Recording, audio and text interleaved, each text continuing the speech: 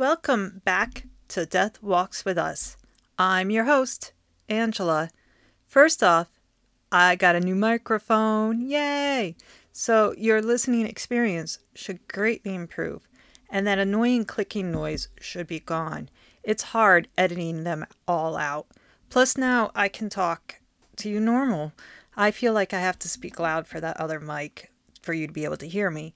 So, anyways, I have a lot to cover, so I'm going to jump right in. Today's episode will be the first of three on the Jonestown Massacre. Word about sources and terminology. Besides public records, a lot of information comes from the mouths of survivors and documents found at Jonestown. I read some books and watched quite a few documentaries so far. The Road to Jonestown provided a lot of information for this episode. Most of the documentaries and books really focus on the years following the move to California and not really the beginning. I read The Untold Story of Hope, Deception, and Survival at Jonestown, A Thousand Lives by Julie Skouras. So before I begin, I want to discuss the term cult. She refused to use the term unless it was in a source. She feels using the term, quote, discourages intellectual curiosity and empathy. As one survivor told me, nobody joins a quote, end quote. Nobody does join a cult. Nobody thinks of their cult as a cult because of the stigma around joining cults. But why is there that stigma? It probably has to do with Charles Manson and Jim Jones.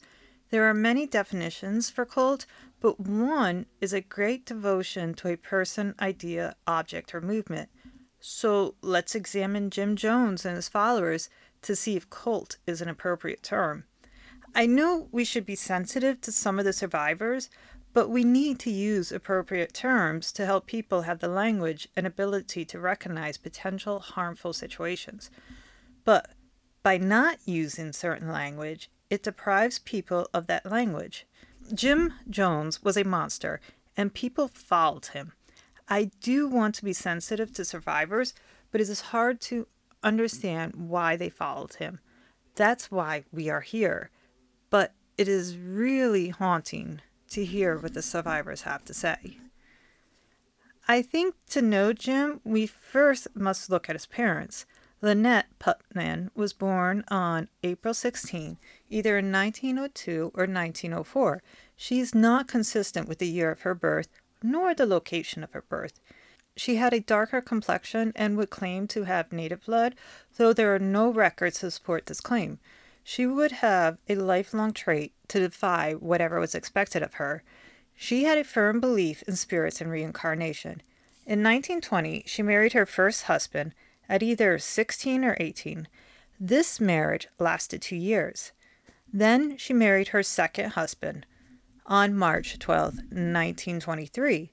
That marriage ended 3 days later.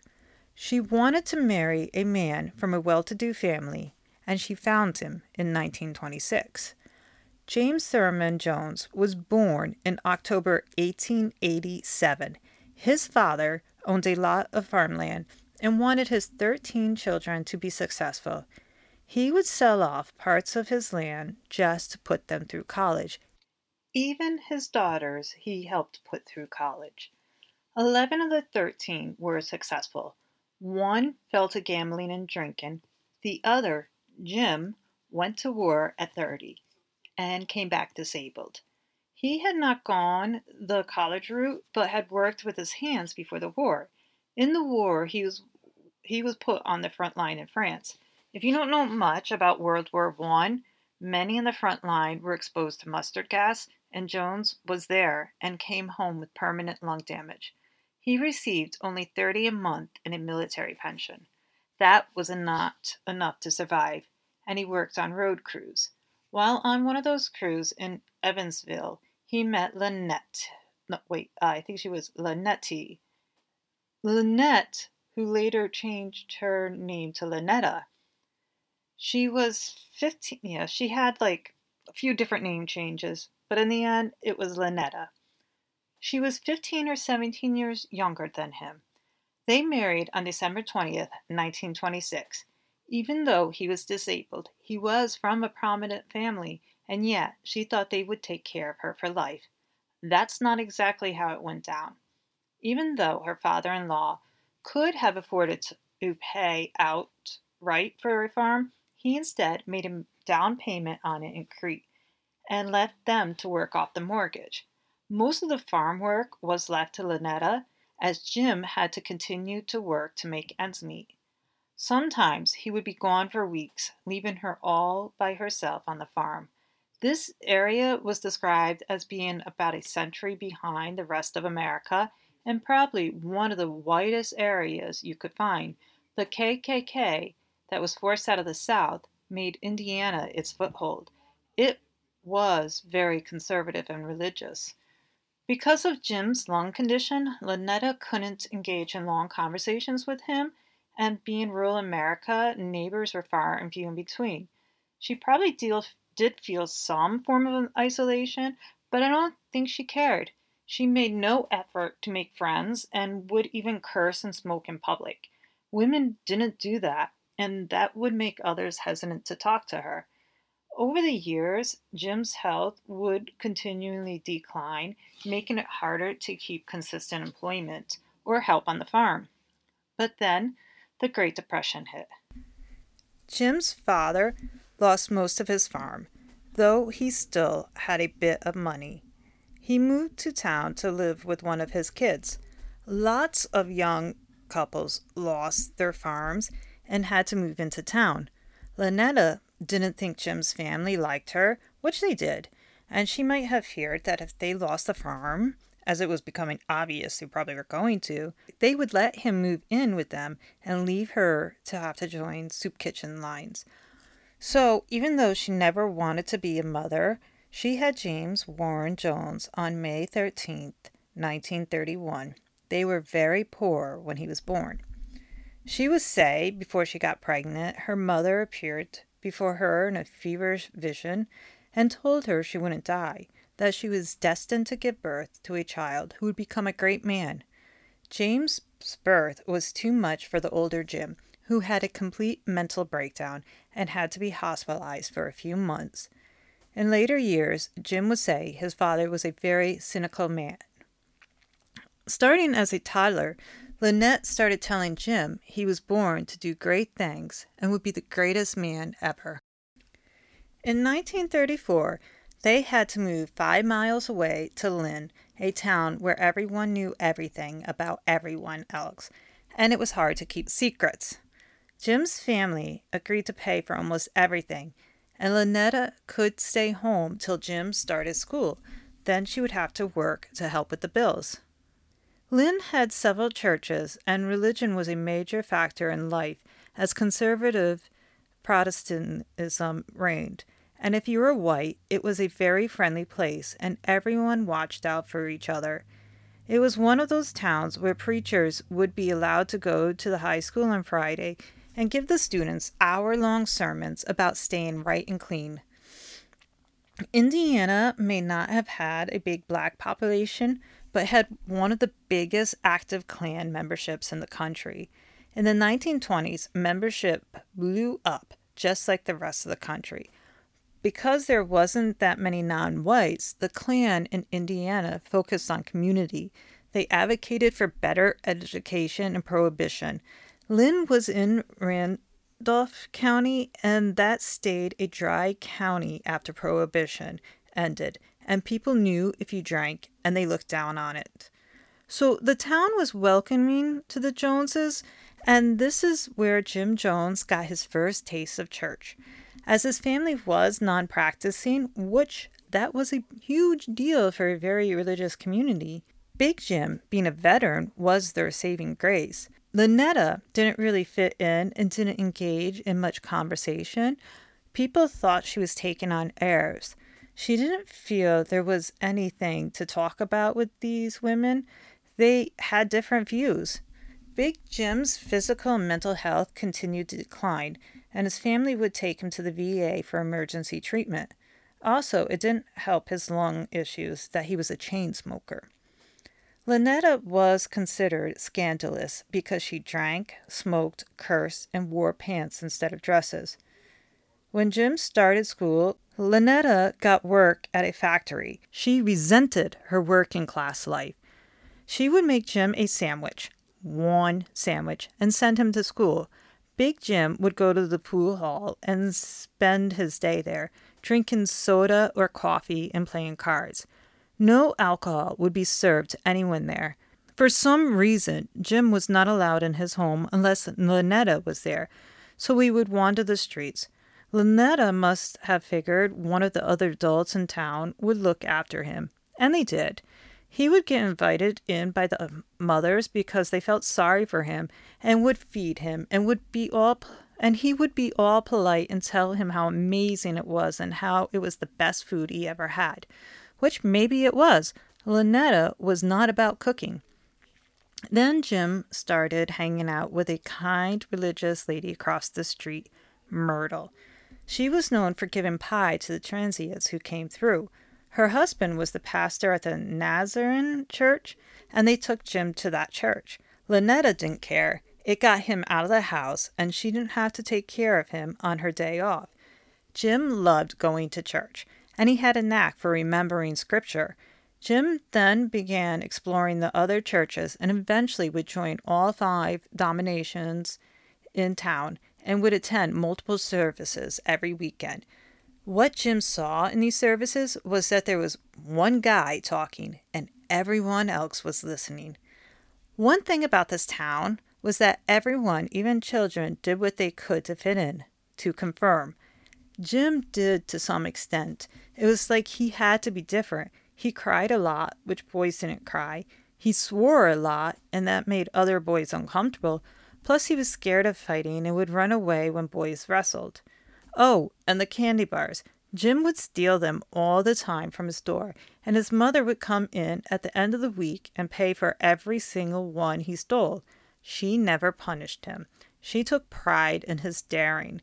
Lynetta wasn't really around and provided little nurturing to Jim.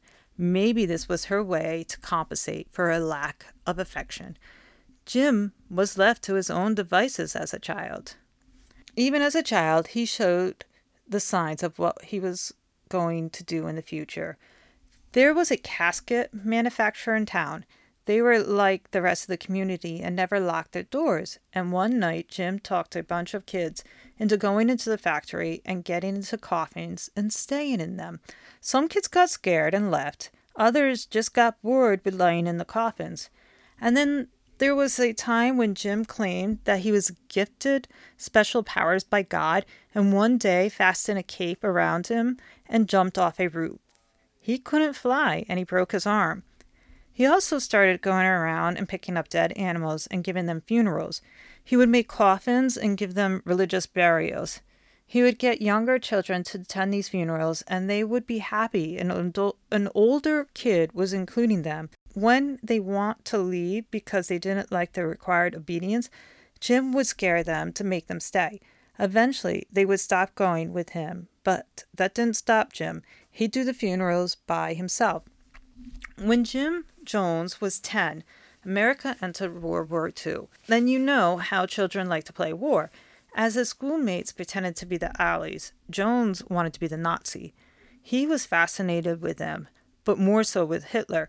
He studied Hitler. He was fascinated how he could stand in front of a large crowd and give these powerful speeches that caused millions to follow him. Jones idolized this man for his power. Jones couldn't get the older children to play Nazis with him, so he would make his younger cousins play. He would force them to march Nazi style, and if they didn't do it right, he would take a switch and hit their legs. When his aunts found out because he left them bruised, they put a stop to it. According to a childhood friend, during the war, German POWs were sent to Lynn, and when they got off the bus, one patted Jim on the head and said something in German. Jones yelled "Hail Hitler" after him, and Jim was impressed when Hitler committed suicide instead of being triumphantly paraded around by his enemies. Myrtle moved and lived in Richmond for a very short time before moving back to Lynn. But while she lived there, Jim went and stayed with her for the summer. Jim met another young boy named Lester, and they started going to a Pentecostal church. In documentaries, Lester thought Jim's behavior was strange. Every week, the preacher would ask anyone who wanted to be saved to come forward, and usually people went up, and that was it. They just went up once, but Jim would go up every single week to be saved. When Jim returned home, he started giving lectures on sex to his younger cousins. Now, they were farm kids, so from a very young age, they knew what mating was. But Jim went into more details and refused to say where he learned this from. But it was like he was obsessed with talking about it. Now, when Jim started high school, he was marginalized among his peers, but he still could elicit sympathy from the adults, especially since there was a new rumor going around that his father was a drunk. And remember, drinking was not tolerated in this small town. But his father did not drink alcohol. His health issues caused him to act drunk, stumbling, staggering, and can't keep his balance. Jim would rather they think he was a drunk than know about his mental health breakdowns. In high school, Jim was different. He would dress in a nice white shirt and slacks, whereas the other kids dressed in clothes fit for living on farms. Oh, and a self-important act. He would not talk to anyone unless he started the conversation, meaning he refused to answer anyone that talked to him first. Jim also took to carrying a Bible around with him wherever he went. Kids figured he was going to be a preacher and I guess encouraged it. At a prep rally, they had him conduct a fake funeral for the other football team. Jim's mother, Lynetta, was miserable in her marriage. She would shout at Big Jim, and she grew sexually frustrated with him because his medical conditions prevented him from performing in bed. So she took on a lover. That lasted a few years until he moved away. Jim knew his mother had a lover, but he would always choose his mother over his father. Now, remember, Jim would attend different forms of services looking for that sect that was right for him, and then he found it in Pentecostalism when one day a different form of religion came to Lynn. This was a apostolic church, a form of Pentecostalism. From a young age, Jim Jones had loved to preach, and there were stories that because he was good at it, he was encouraged by members of this group to preach. His mother would tell stories about how when he started having nightmares, she confronted them about it. She did not want him attending services, but this, like many stories, can be disproved as no one who attended this church ever remembers Jim being encouraged to preach there, nor ever preaching. By Jim's words, he had joined the most extreme Pentecostal church because he was accepted and they were the rejects of the community. He found acceptance there and love. Jim also began to notice how blacks were being treated, and like a decent human being, he didn't like it. While in high school, on the weekends, he would take the bus to Richmond. They had some run-down poor black sections, and he would preach there about equality, how in God's eyes everyone was equal. This is where he found his platform that would cause many to flock to him. He preached about Christian inclusion, basically racial equality. A white male preaching in 1948 about Christian racial acceptance was welcomed by the black community that had suffered years of abuse at whites' hands. Jim was hinting to people that his father was a physically violent, abusive man. Nobody really believed it. They did think he was a drunk, but from his staggering everywhere, no one believed he had the strength. And from his medical conditions, they were probably right. He probably lacked the strength to be physically violent.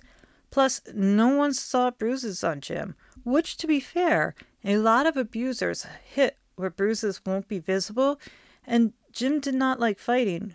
But by this point in his life, I don't see Jim tolerating someone having that kind of power over him. Not like this. Plus, I see it more of a way to elicit sympathy, as he was known to do that. But Lynetta could no longer take it. Her lover had moved away, and now there was nothing holding her to Lynn.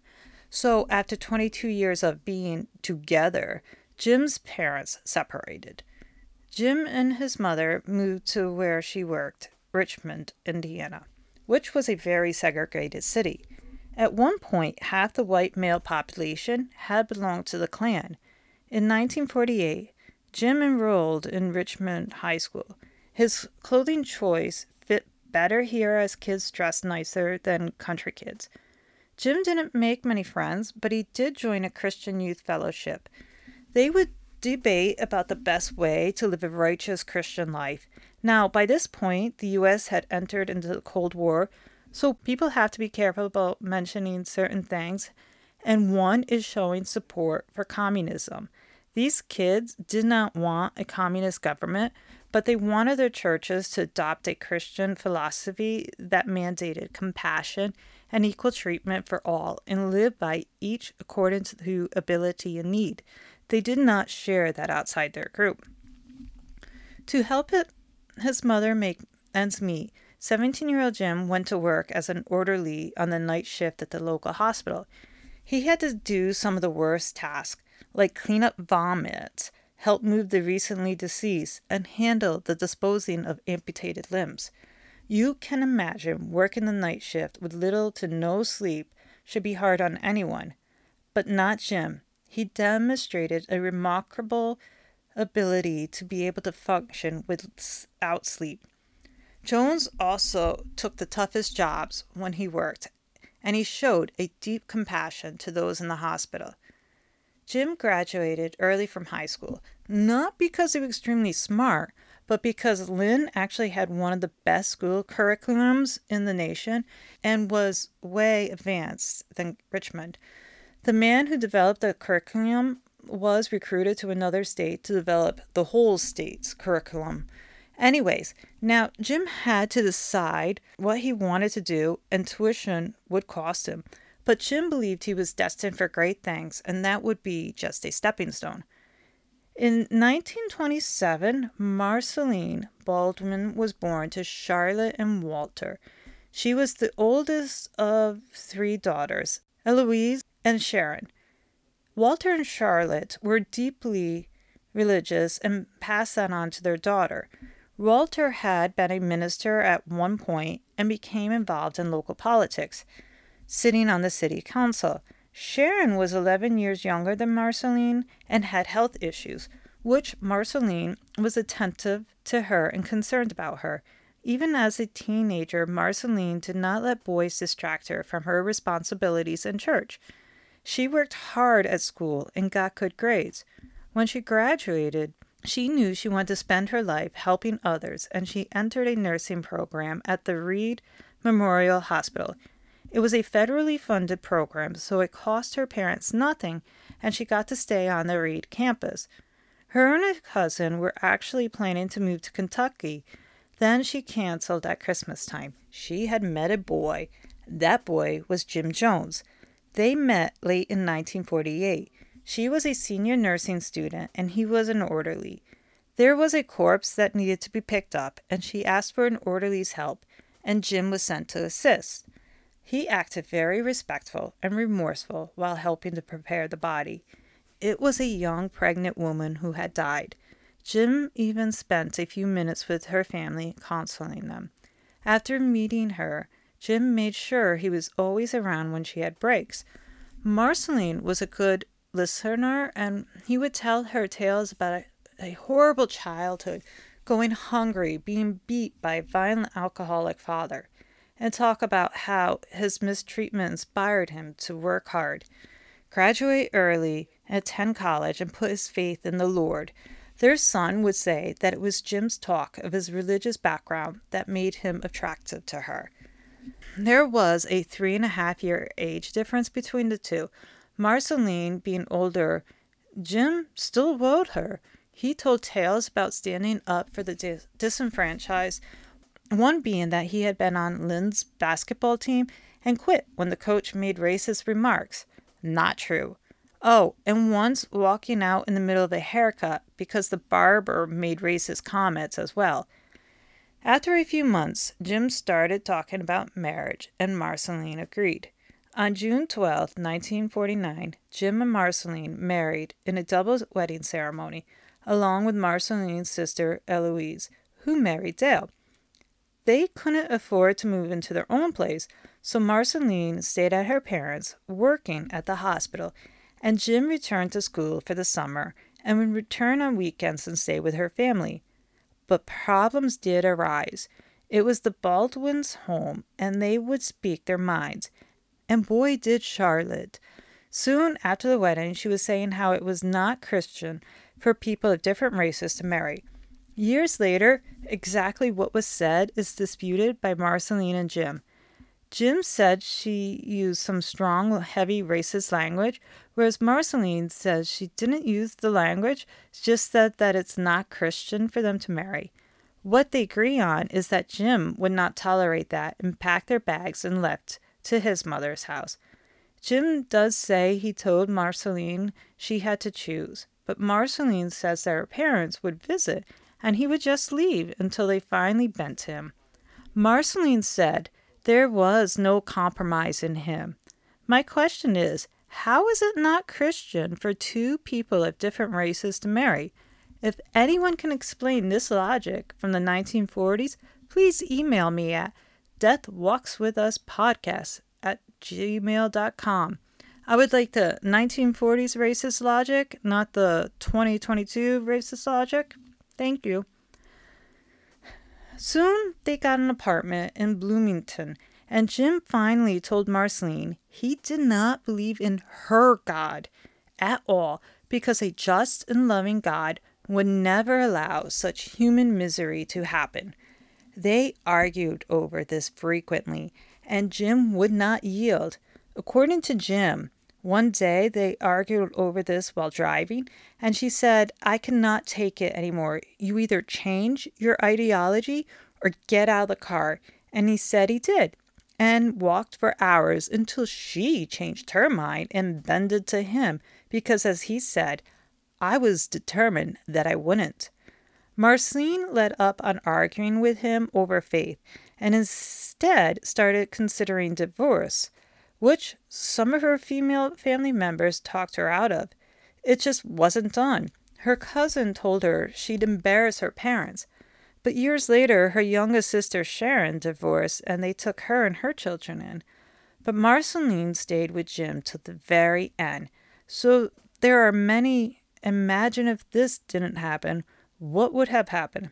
I'm not going to do that, because it could have still happened, but could have been way worse. Jim's second year of college did not go that well, and at this time, Marceline was able to talk Jim into attending Methodist service, which she was also able to get Jim back into her family circle. Jim doted on her grandmother, and that made an impression. A young man showing such compassion and taking an interest in an elderly woman. Jim also took an interest in Marceline's 9-year-old cousin, Ronnie. His father died when he was 4, and his mother was very unstable. He and his 2 older brothers were in and out of foster care and staying with relatives. Many times they were separated, and Ronnie felt alone and lonely. In June 1950, Ronnie was with a foster family when he suffered abdominal pains. They ignored it, thinking he was making it up. When he missed a family function, his brother told them why he wasn't there. Marceline realized his appendix had to have ruptured, and she and Jim rushed to the foster family and took Ronnie to the ER. It had ruptured. They saved his life. He returned to the foster family, but a year later, Jim and Marceline invited him to come live with them, and he did. He had his own room and a bike. Jim and Marceline tried to make their unit a family. They wanted Ronnie to call them Mom and Dad, but Ronnie didn't want to. Even though Jim was an adult and Ronnie was 10, he would go into graphic talks on sex, more than a 10-year-old sex talk should be. This is a reoccurring theme with Jim. He loved to talk about sex and would make many uncomfortable in the future. But for now, Jim increased Ronnie's sex knowledge that he gladly shared with his classmates. They were amazed with him how much he knew, but Jim talked bad about Ronnie's mother, called her a whore, and criticized her for living with a man outside of wedlock. He demanded Ronnie accept them as his parents, but Ronnie saw through this. Ronnie saw through Jim and thought he was two-faced. This 10-year-old boy was able to see through Jim, but Jim was still kind of young and hadn't fully developed his skill of hiding his true self, though he was good at it. James Thurman Jones died of respiratory disease in May 1952.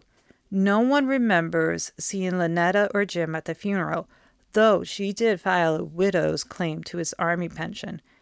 At this time, Jim attended some communist meetings. These groups were watched by government agents.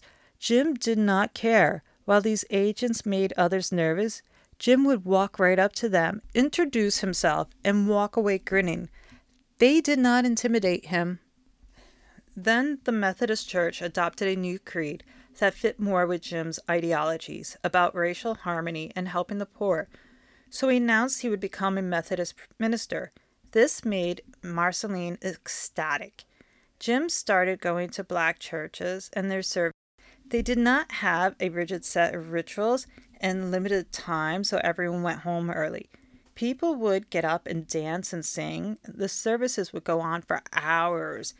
And people seemed like they were having fun, that they actually liked it and were not doing it out of obligation. Though they were the only white family there, Jim was in his element and would actively participate. They didn't care that they were white. They were welcome there. In the summer of 1952, at 21, he became a student preacher at a Methodist church for lower-income white families. While a student preacher, a newspaper did an article on him about his accomplishments. They said he had launched a campaign to build a recreation center for poor children. They sang his praises, but it was lies. There was no campaign, and Jim was no longer attending college. The student position did not pay any money, and Jim had to take small jobs to make ends meet. And then in August 1952, after Ronnie had been living with them for a year, Marceline and Jim made legal documents for Ronnie's mother to sign so they could adopt him. They did not ask Ronnie. He did not want them to adopt him. Though he was grateful for them, he wanted to be reunited with his mother and brothers. As a sign of how Jim would be, Jim did not handle this at all. He saw this as a personal rejection and was pissed. He ranted all night long at Ronnie that he will regret this, that his mother was an unrepentant whore. To Jim, it was like if he did an act of kindness, that person belonged to him, and they had no right to disagree about anything or leave him. Jim angrily kept at Ronnie all night, and once the sun was up, took him back to his mother. But this was not the end of it. Ronnie's mother had seemed to be doing better and enrolled him in school. Soon after, Ronnie was summoned to the office because Jim had called and told Ronnie his dissertation had broken Marceline's heart. He tried to gaslight Ronnie into coming back and letting them adopt him. Ronnie refused. And then another day, Ronnie arrived at a family gathering, saw Jim and left, and Jim ran after him and chased him all the way home, where he was confronted by one of Ronnie's older brothers. After that, he left Ronnie alone. Soon after, though, Jim and Marceline adopted an 11-year-old girl named Agnes. There's not much known about her background. Jim began to try his luck in religious revivals and would attend others to study what worked and what didn't.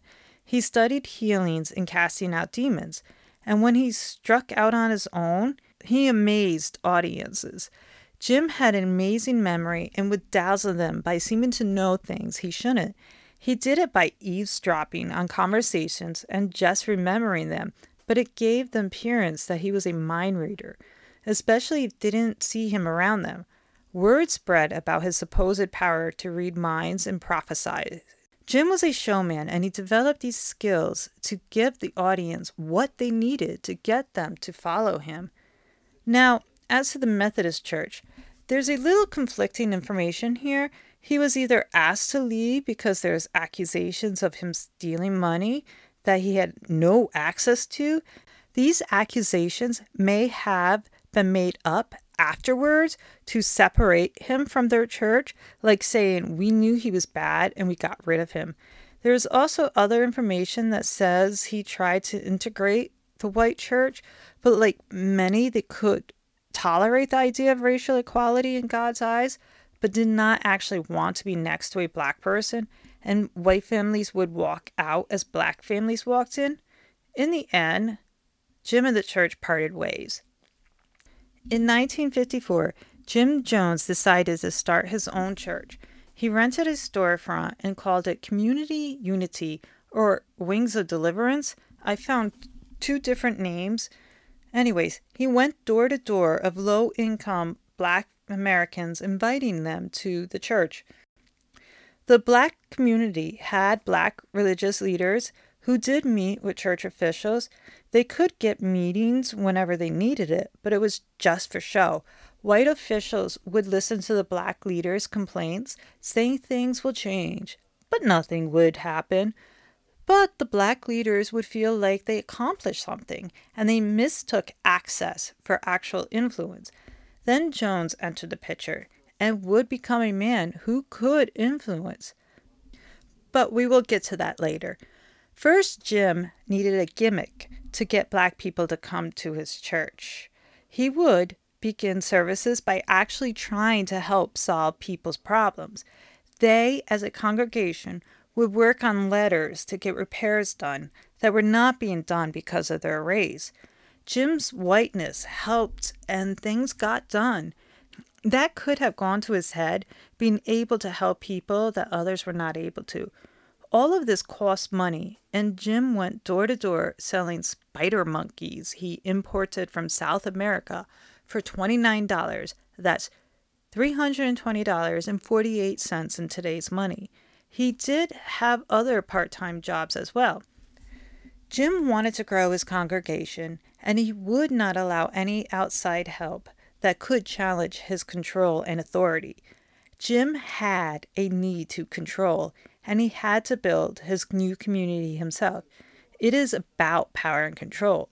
People dotting on him made him feel powerful, and it will only get worse. Now, his campaign for racial equality attracted many people, along with his new antics of faith healing. At the revivals, he would attract thousands. It did frustrate him that it was all still too early to talk about socialism, but he could spread some of the ideas of socialism. But Jim was noticed by predominant preachers who offered to hire him and send him around the world to preach. Jim didn't want that. He wanted his own congregation to control, and he turned them down. He gave his wife some line that to cause social change, he had to stay in one place, and she was proud of him for sticking to his principles. I really think it's because it would have taken away a lot of control from him. He wanted to be admired, and he needed to build that. He grew his congregation by doing revivals and faith healings. He wanted more white people at his church, and he was able to get them through these revivals. He started getting die-hard followers. Jack and Ravana Beam are 2 early followers that followed him to the end. Having such devout followers, he started using plants in the audience when he did his faith healing. People in the audience genuinely believed they had witnessed miracles. It was all fake. Jones was a showman.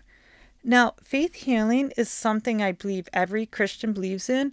They offer prayers to God to heal, and many believe the more people who pray, especially the church leader, preacher, minister, pastor, etc., the higher chance the prayer will be answered and the person will be healed.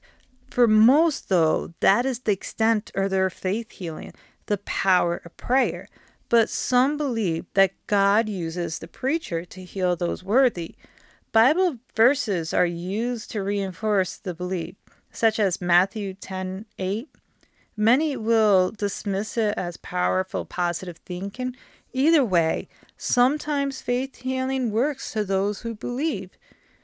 It worked. Jim's congregation grew so much they had to move into a bigger building.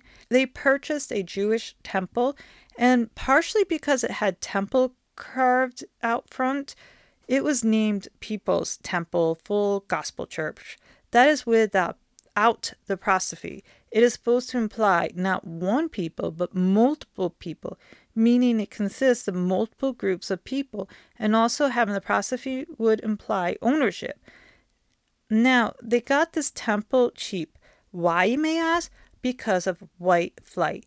As black people moved into the city, non-black people did not want to be around them and fled the city, and churches would leave as their congregations left.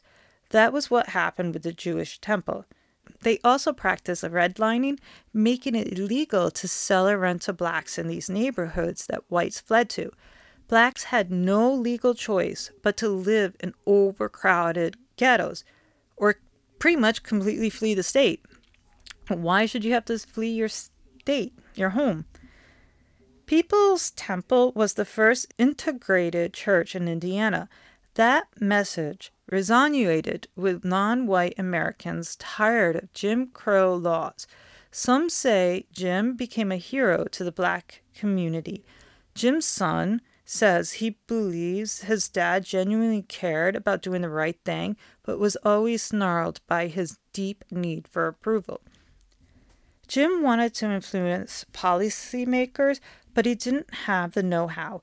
He grew up poor, and this was a class of people he did not know how to influence, but his wife did. After all, her father was a councilman. She took the incentive and went to meetings and learned the ins and outs of issues and suggested solutions. Jim had no patience to sit silently at meetings, so only went to the important ones and would impress people with his knowledge and ideas, all that were fed to him by Marceline. But it gave the impression that he was highly involved and knew the issues. He really just learned how to play the game, but it got things done. He was able to get improvements to black neighborhoods that black leaders had not been able to get. Marceline was instrumental in establishing their next source of income. When elderly black women could no longer care for themselves, they were put in run-down care homes. The Joneses got licenses and turned their home into a mini nursing home for their elderly temple members, and were able to hire a white woman to help take care of their elderly friends.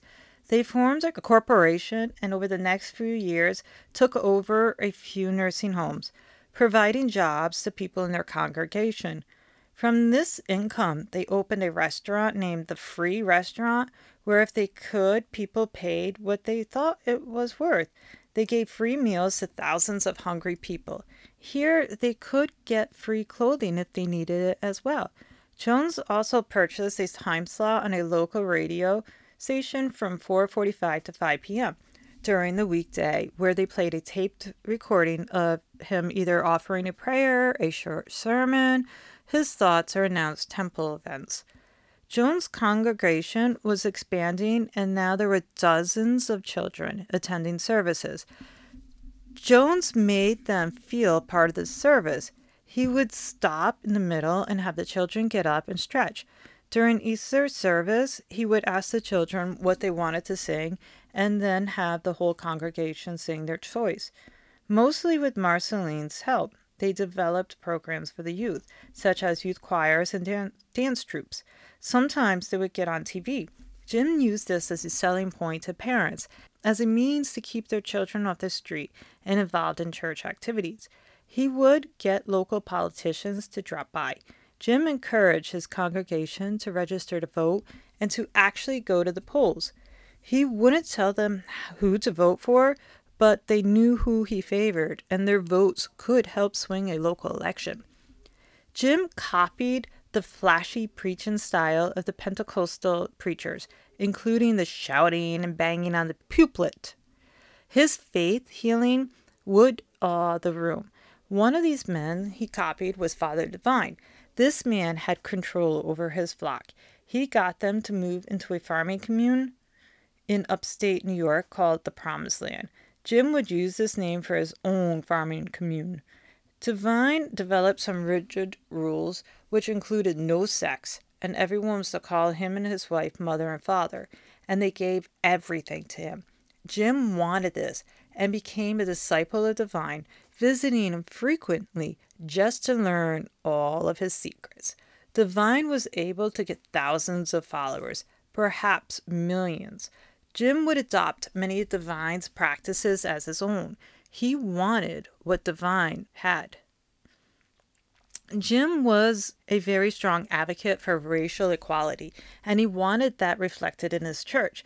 This is the 1950s. With Brown versus Board of Ed, there was so much backlash over forced integration, violent backlash, that even children were not immune from. This ruling did not change things in Indianapolis, as redlining had already sectioned off school districts by race, so kids were already going to schools in their neighborhood.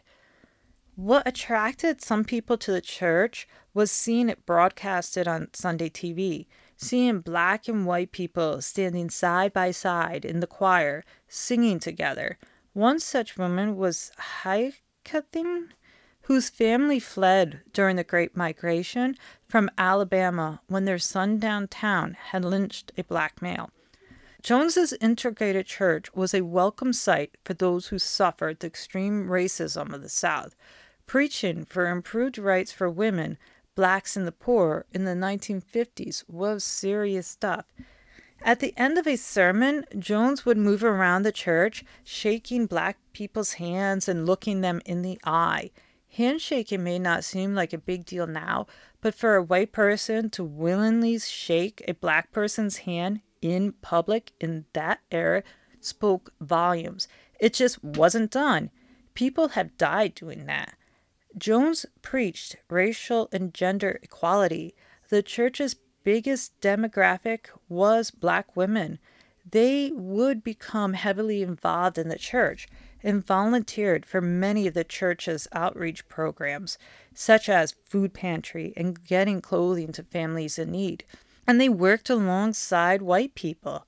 Jones tried to build a community. He organized activities and events to engage the congregation.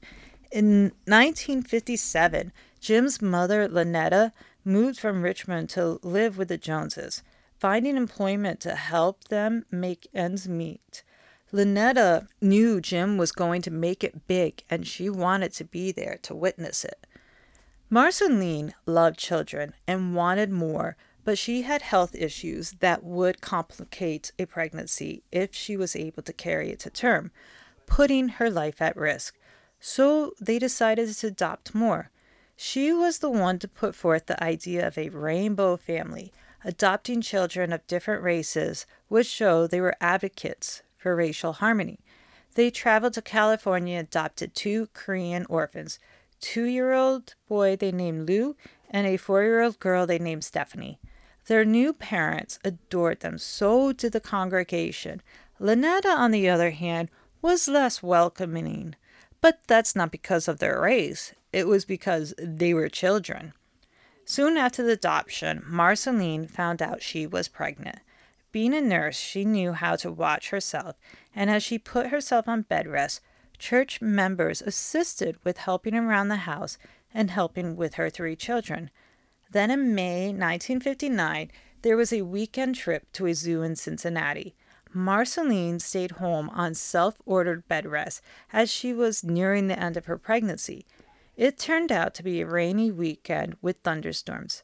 Despite that, it was a fun weekend, and when they headed home, the Jones family rode in separate cars as members were helping with the children. On the way back, a drunk driver hit one of the cars, killing Stephanie instantly. To make it worse, cemeteries were segregated, and they could not bury her in a white cemetery. They had to bury her in a cemetery that they would not be allowed to bury it in. If Marceline died during childbirth, she could not be allowed to be buried next to her child because of their races. 3 weeks after the funeral, Marceline gave birth to her only biological child, and they named him Stephen after Stephanie. And before I continue, let's discuss Marceline's only vision she ever claims to have.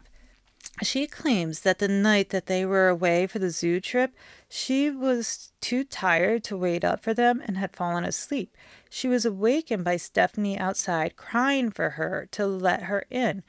When she asked her child where her father was, Stephanie said, "Obok needs a mommy and daddy." Marceline didn't understand, but she was tired and she put the child to bed.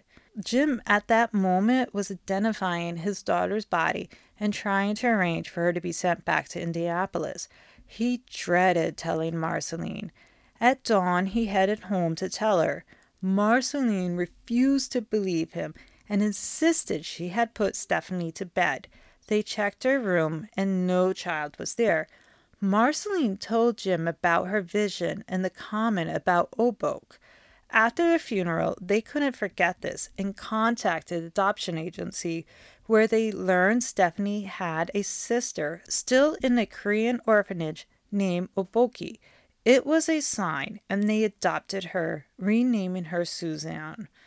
Who knows if this was what actually happened or if this is the final product of years of retelling the story, but in the end, this is what Marceline swears happened.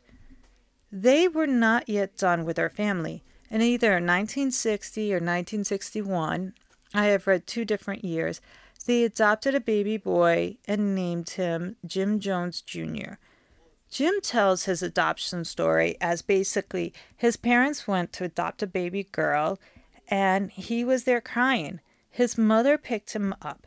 Jones saw her holding a black baby and said, "Why can't we adopt him?" The social worker said, "Because he's black." Jim insisted, and they adopted him. This was the first white family in Indiana to ever adopt a black child, and people were hostile towards them. I should correct that and say white people were. They would spit on a black child for being with his white mother for no other reason than being black. Some scholars say that was all fake. Jim used this angle to get followers. They even suggest that his adopted children were just props to him. Now, his son Stephen says about the Rainbow family, everything was a big show to Jim. He could have adopted Jim and that was it, and not tell everyone about it. Jim had to tell everyone about adopting a black child. Stephen claims his mother was more genuine in her actions, whereas Jim wanted a family that provoked. Along the way, Jones did meet other church leaders, and they combined their small congregations into Jones. One of them suggested for Jones to join a major denomination, the Disciples of Christ. With that would come benefits from the state, such as not having to pay taxes, meaning more money for programs. Jim called for a vote, and after explaining the benefits, the congregation voted overwhelmingly in favor of joining. They were accepted with one clause. Jim had to finish his degree. Then he could be certified as a pastor. Jim wanted their benefits, but not the oversight. He wanted them out of his church. He also didn't want to share any of the collections and would lie that he had less attendees than he had and give them even less than those numbers should have produced. They knew, but they wanted his congregation for the work they did. That promoted their name, so they did not hold him accountable. This will be a reoccurring theme. The cause was more important than Jim's actions. Indianapolis had a human rights commission that paid $7,000 annually. It was an easy position where you just presided over meetings that discussed things, but nothing really got done. It was considered non-prestigious, so it only had one applicant, Jim Jones. After being appointed, he began to change things, and for the better. If Jim Jones did not go down the route he did, he could have been remembered as a civil rights leader. He forced integration through nonviolent measures. Many whites did not want integration because they believed black advancement was at their cost. Some whites believed that they lose when blacks advance. It's called competition. With equality, you no longer get the job just because you're white. You get it because you are qualified. Also, at that time, there was the belief that because communists advocated for civil rights, if you advocated for civil rights, you were a communist. Only communists wanted equal rights. But to be fair, many civil rights leaders started looking into becoming communists or into socialism because they could not get equality under a democratic government. Jim Jones believed socialist policies would get equality between the races. When Jones was named commission director, Indiana State passed progressive laws that the state had never known, laws that mandated equal opportunities in state employment and equal access to public accommodations. But this is for public, not private businesses. Jim started with small businesses with his integration movement and would not be confrontational. He would go to a restaurant, white owned restaurants with his white friends, then bring black friends. When they would politely refuse to seat them, saying they were all booked, as they never actually turned anyone away, just refused to seat them, Jim and his guests would wait and then come back the next day to speak with the owner. He would try to establish common ground. Being from a poor working class background, sometimes that worked. He would discuss how adding a new client base would boost profits. He talked how allowing black people in would increase business. He would also promise that they wouldn't come during their busy times, and it worked. Many restaurants finally allowed non-whites into their restaurants, but it didn't stop there. Jim would reward them by bringing members of his congregation during non-busy times and pay for meals out of church funds. So poor members could enjoy a free meal while successfully overcoming social barriers. He would also do free advertisements for these places of business. They finally saw how non-racist policies benefited everyone. He did it with other types of businesses as well. But not all would get over their racist ways and still refuse to allow non-whites into their business. Because Jim was so successful, he was even offered a $25,000 a year job to give up his Human Rights Commission position and stop integrating, which he refused. He needed the money, but principle mattered more to him. Jim even pushed to integrate workforces. Many of his congregation were impoverished, and he got them jobs. But he reinforced to them that if they messed up, it reflected on the church. But they were very grateful for these jobs and worked hard. Employers were actually grateful for these employees. Jim's integration practices worked. They were non-threatening to white elites, but they got things done. But this caused stress, and all the stress caused health issues. And in the fall of 1961, Jim was rushed to the hospital with abdominal discomfort. Now, I have conflicting information on this, but the one that makes more sense to me is what I read in A Thousand Lives, which is because Jones had a black physician upon admittance, they put him in the black ward. Once they realized that he was white, they tried to transfer him to the white ward, but he refused, and this caused successful integration of the hospital. The other was that he refused to be admitted until they integrated the wards, and that worked. Either way, because of his stay at the hospital, they finally stopped separating their patients by race. Jim refused to delegate to anyone. He had to be in charge of everything. He had to be in control. He had associate pastors and refused to allow them to do anything that took power away from him. But Jim was also starting to show signs of his desire to have complete control over his congregation. He made it a point of knowing each and every member and was like a chameleon as he tried to form bonds with each person, giving them what they as individuals needed. In return, he expected them to attend every service and participate in activities, plus volunteer in church programs. Plus, they had to follow socialist principles as dictated by Jones, even in their personal lives. He also begins to instruct members to watch other members and report back to him any transgressions. Here is his first so-called corrective fellowships, where people stood in front of their peers who were expected to criticize them for their wrongdoings. Some were like, "This is not right," and left, and Jim would harass them with phone calls and letters, telling them they had to return. This was God's will. If there was something they did not understand, they just had to accept it and not ask questions. Quote, "To challenge Jim Jones was to challenge the Lord, and God responded accordingly." End quote.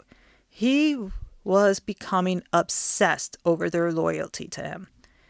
Jim wanted to keep his congregation loyal, and he used the social unrest of the day to get it. He starts calling the police with fake assault attacks. He would report anonymous threats of violence against him and his family. Then one night, there were shots fired at his house. He called the police. There was a bullet hole in his porch. The police found it odd that none of their 3 dogs barked and that the angle suggested the shot was fired away from the house, not towards the house. But it served a purpose. For him to claim that because of his views against oppression, he was a threat and had to be destroyed. But God protected him. Now remember, this was all happening in the Cold War era. And in the early 1960s, Jim Jones started claiming that he was having visions of mushroom clouds exploding over Chicago, wiping out Indianapolis. People were living in fear of a nuclear apocalypse.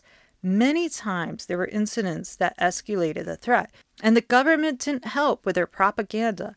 At first, Jones wasn't sure when it would happen, but it would be the 16th of some month at 3:09, either a.m. or p.m. He wasn't sure.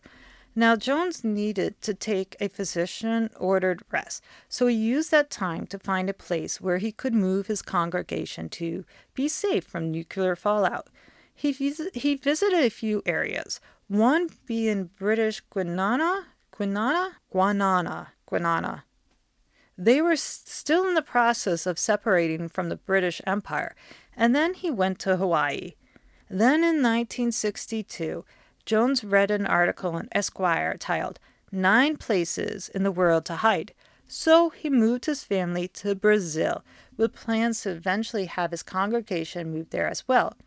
Another place on the list is California, and that would have been a better option, but by moving them out of the country, it would have isolated them and increased his control over them, and that was what he wanted. But he did need to set up the place first. The Jones family lived in Brazil for almost 2 years, but from lack of knowledge of local language, Jones could barely support his family, and his absence was felt in his former church, whose members left. In Brazil, there were many missionaries down there, causing lots of competition for limited donations. Jim did try to help an impoverished orphanage, and this is where he supposedly used sex for the first time for his cause. He claimed that a wife of a rich man would donate $5,000 to the orphanage, but only if he slept with her. He claims that this type of offer happened a lot, but he always turned the women down. But this time, after speaking with Marceline, who put aside her natural possessiveness and agreed with him that he should do this lady. His reasoning, even though this was prostitution, it was selfish of him to not do it because he was placing more value on his personal moral code instead of the orphans. But when telling the story, he always had to add that because he is an exceptional lover, she enjoyed it so much, the physical ecstasy. This was a sacrifice he was willing to do for socialism. Anyways, because he knew his numbers were decreasing and Brazil was a bust, Jones came back to his congregation, but he couldn't fully build back what was lost. While gone, Indiana made more progressive advances in equality, showing that they didn't need to rely only on Jim. Though this, of course, didn't last. After a few years, there would be a backlash, and elections put races back in office who reversed progress towards racial harmony. But before then, Jim decided there wasn't much more he could do in Indiana, and it was time to leave. But before he did, he started changing. The radio station stopped hosting his daily radio segments because his messages were calling the Bible propaganda, and he was calling himself a prophet. In church, he began preaching that the Bible was the cause of all their problems. It was the root of racism. Jim did not tolerate any view but his own, and he was starting to imply that he was a vessel for God, that he was God. Whatever he wanted was right and must be done. He made no mistakes, and if something didn't happen like he wanted it to, it wasn't his fault. It was his followers. They were flawed in some way, and yet people still followed him. Now, like Father Divine, he knew it was time to move his people. So he predicted nuclear annihilation by Russia with a date of July 16, 1967. He picked an American location in Northern California from that list to move so his congregation would follow. In the summer of 1965, they held one last service and afterwards headed to California. Dozens of families packed up and followed him, leaving family members behind who only saw church as a Sunday affair. Many wondered how their families could leave and began to worry about their safety following Jones. One can see this as his first test of loyalty from his congregation. Roughly 150 people followed him there. Most of them would continue to follow him in the years to come. And I am ending it here. There is a lot I cut out, but you can read the books and watch the documentaries. If you have questions, please email me or contact me on Facebook or Twitter. I think I will do a Q&A at the end of the third episode, or maybe a special mini episode. So please send in those questions. It will be about a week before I post the next episode. But thank you for listening. Oh, and don't forget to like and follow my podcast. Plus share it, especially if you think the sound quality is better. Until next time, the end.